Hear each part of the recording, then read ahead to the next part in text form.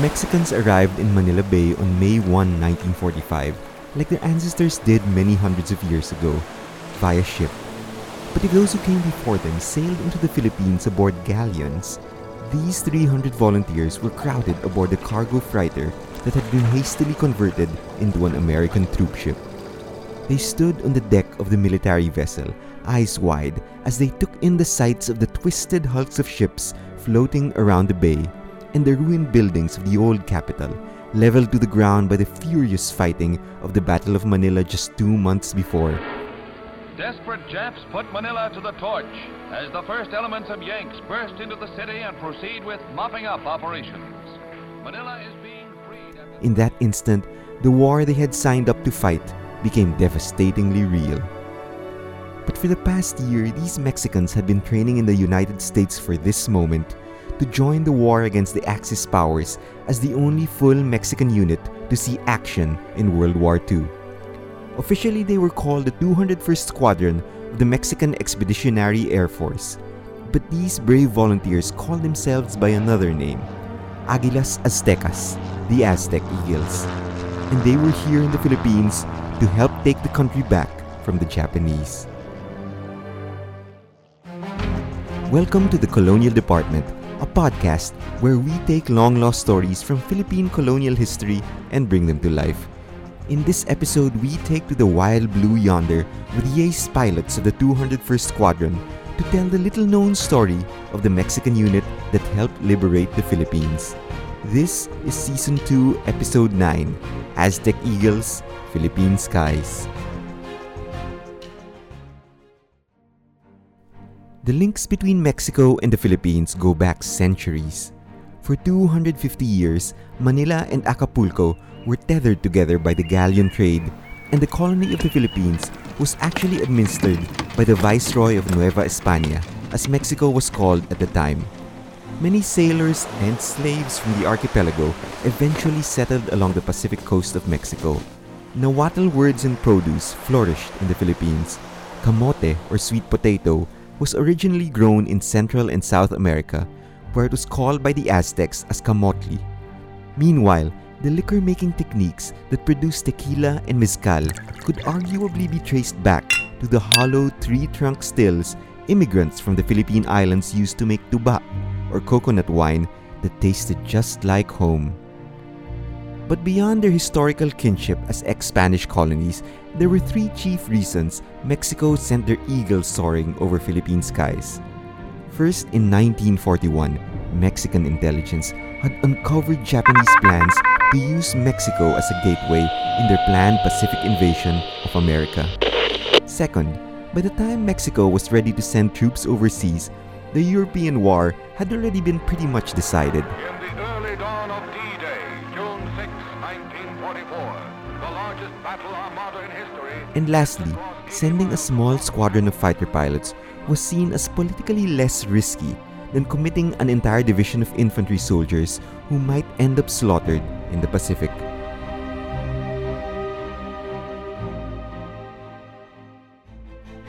How did Mexico get in the war in the first place?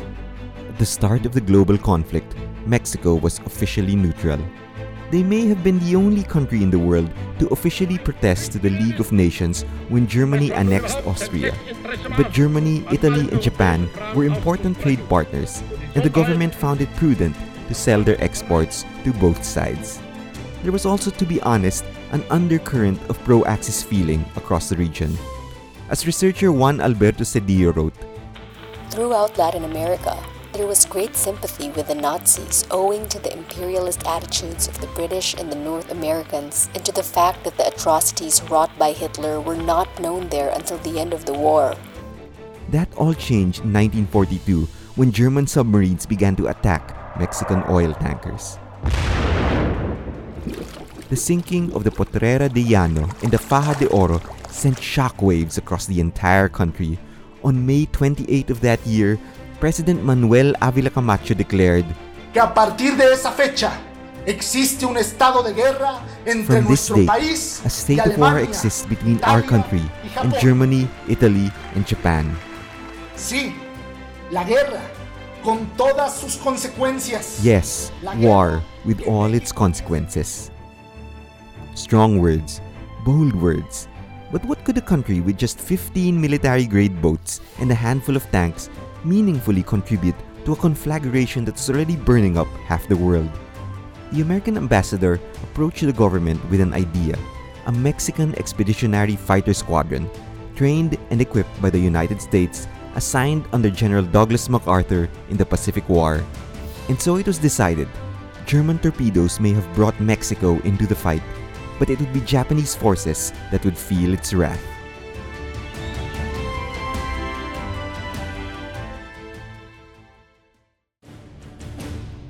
Applications for the Fuerza Aérea Expedicionaria Mexicana poured in from the cities, the ranches, the towns. A slot in the fighter pilot list was the most coveted, of course. But because you needed to have graduated from an aviation school, most of the fighter pilots came from the Mexican aristocracy. Still, a few self-made men, including one orphan, became part of the squadron.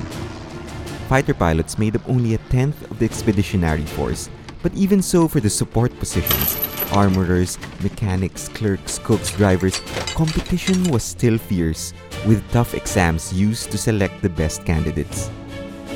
In July 1944, they started their training in Texas, where they saw signs that read, "No Mexicans, no dogs," and where their American Army instructors doubted that they could fly a warplane.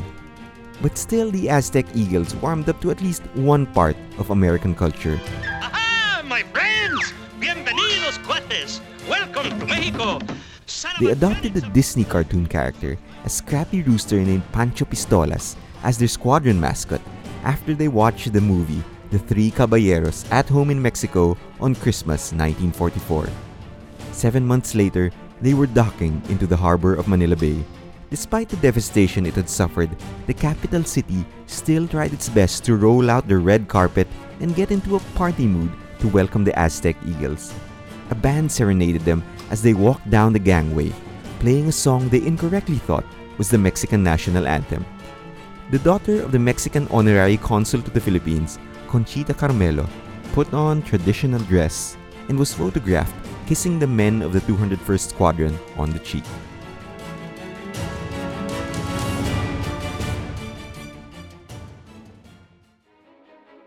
At Clark Airfield, the Eagles were given their own space and camp, with a Mexican flag fluttering above a bamboo pole.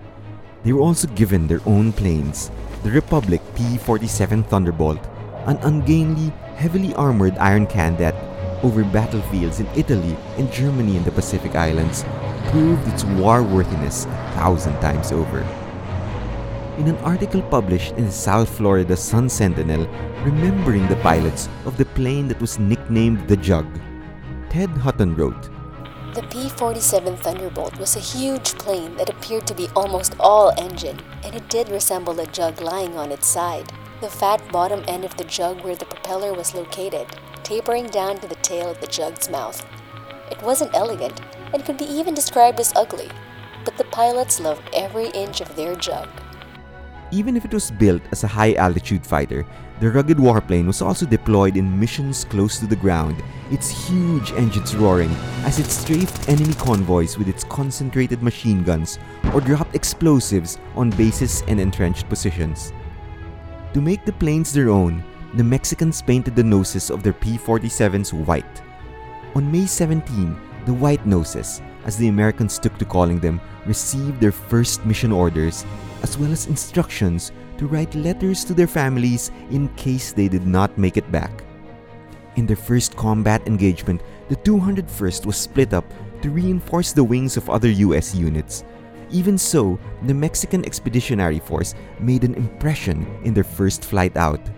Lieutenant Reynaldo Perez Gallardo, a daredevil even in training, successfully blew up a line of Japanese trucks in a straight, clean strafing pass. Looking backwards at the explosions, Gallardo pulled his throttle up and cut across the sky into a celebratory roll. Over the comms, an American radio operator muttered, "Look at that crazy Mexican."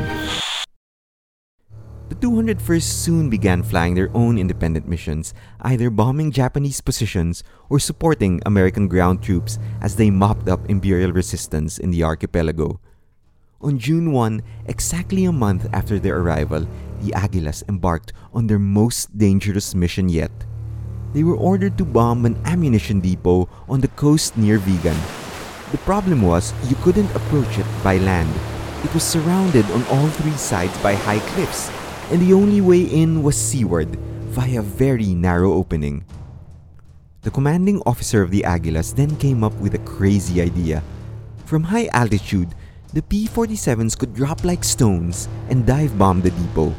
The pilots would then need to skate dangerously close to the water to escape. The Americans considered it a suicide mission, but the Aguilas knew they had the cojones and the skill to pull it off. The mission resulted in the first combat death of the 201st Squadron. Accounts differ. Fellow pilots and eyewitnesses said that Fausto Vega Santander was killed by enemy fire, though the official history records that he died because he lost control of the plane and crashed into the water as he tried to climb out of his dangerous dive. More missions followed throughout the next few months, including a grueling sortie of 24 successive flights, dropping a total of 23 tons of explosives over the eastern part of Luzon. At the end of the mission, ground crew had to scrape the exhausted pilots out of their cockpits. Then, they were assigned to another low-altitude bombing run, but this time in Formosa, which we now call Taiwan.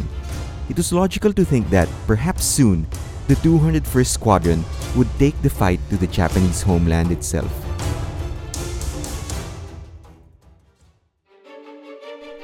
But by that time, however, the Aguilas had lost 5 pilots since they had arrived in the Philippines. 2 were also injured, and 14 of their planes were out of commission. For a pilot lineup of just around 30, these were all heavy blows. Because not enough experienced fighter pilots were left, the commanding officer of the Aztec Eagles chose not to participate in the invasion of Japan, where American fighter planes battled Japanese kamikaze pilots in the cutting blue over Okinawa. From the very start of the battle for Okinawa, the Japs launched desperate and unceasing air attacks against our fleet. Then one August night, as the 201st Squadron was sitting down to watch a movie, their commanding officer pulled up a chair to tell them the news. An extremely powerful bomb had just been dropped in Japan, a weapon so powerful, so devastating, so horrific that the emperor would surely surrender. A short time ago, an American airplane dropped one bomb on Hiroshima and destroyed its usefulness to the enemy. That bomb has more power than 20,000 tons of TNT. The Japanese began the war from the air at Pearl Harbor. They have been repaid. The Mexican Expeditionary Force took to the air one final time, a simple, uneventful escort mission accompanying a convoy of ships to Okinawa. The ground crew also saw action on that same day as they were ambushed by Japanese stragglers outside of Clark Airfield. They captured 2 Japanese soldiers with no loss of life to themselves. And then just like that, the war was over. On September 2, surrender terms were signed aboard the USS Missouri in Tokyo Bay. On September 16, the day of Mexican independence, grateful officials of a soon-to-be also independent Philippines honored 6 pilots of the 201st with the Philippine Liberation Medal. As they hoisted up the Mexican flag, a P-47 plane flew overhead.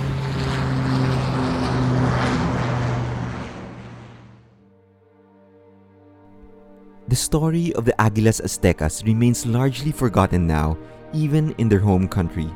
While celebrated during the war, their exploits largely faded from memory or were replaced with tall tales that exaggerated their contribution to the war. If we were to speak objectively, it wasn't much. The Mexican Expeditionary Force roared into action when momentum was already swinging in favor of the Allies. They arrived in the Philippines when all that remained were mopping up operations to clear away the holdouts of Japanese resistance. And when the opportunity arrived for them to dogfight Japanese fighter planes in the Battle of Okinawa, they were already too hobbled to take to the skies. But still, the Eagles flew 57 missions, 53 in the Philippines and 4 over Taiwan. 45 of those missions were successful, many of them risky low-altitude bombing runs. Each pilot logged an average of 82 hours of flight time, and in total, the squad dropped 1,457 bombs across occupied enemy territory. And they lost 5 men, heroes who died fighting in a land and a war so far from home. The Mexican Expeditionary Force was perhaps many things: a publicity coup, a public relations tour, a propaganda gesture, a chance at the Allied seat at the table. But for the 300 men of the Águilas Aztecas, it was also a harrowing and dangerous and very real war. It's time we remember them.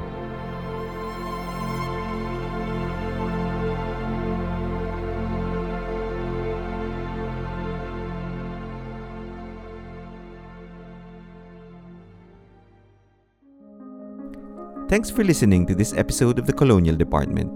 References used in this episode are written on the show notes, but I'd also like to express my thanks to my main sources for this episode. My primary reference was Gustavo Vázquez Lozano's 2021 book, 201st Squadron, The Aztec Eagles, The History of the Mexican Pilots Who Fought in World War II. Richard Parker's 2020 article entitled When the Mexican Air Force Went to War Alongside America, published in the New York Times, as well as a 2000 interview with pilot Reynaldo Perez Gallardo, archived in the University of Texas at Austin, also proved invaluable. Quotations from sources were read by Anya Ong. The Colonial Department was written and produced by Leo Mangubat. Follow us on Instagram at the Colonial Department.